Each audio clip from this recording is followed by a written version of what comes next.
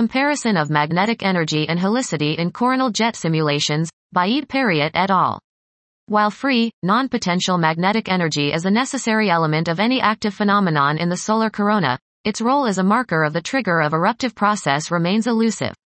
Based on the unique decomposition of the magnetic field into potential and non-potential components, magnetic energy and helicity can also both be uniquely decomposed into two quantities.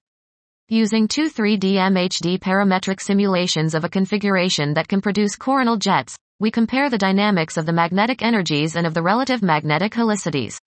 Both simulations share the same initial setup and line-tied bottom boundary driving profile. However, they differ by the duration of the forcing. In one simulation, the system is driven sufficiently so that an helical jet is induced. The generation of the jet is however markedly delayed.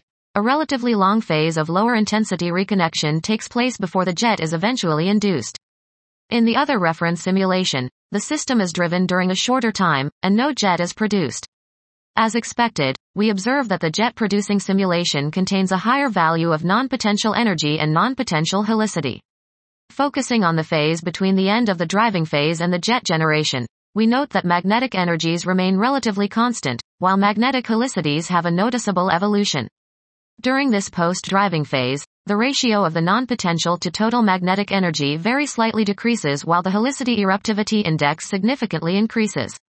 The jet is generated when the system is at the highest value of this helicity eruptivity index. This proxy critically decreases during the jet generation phase.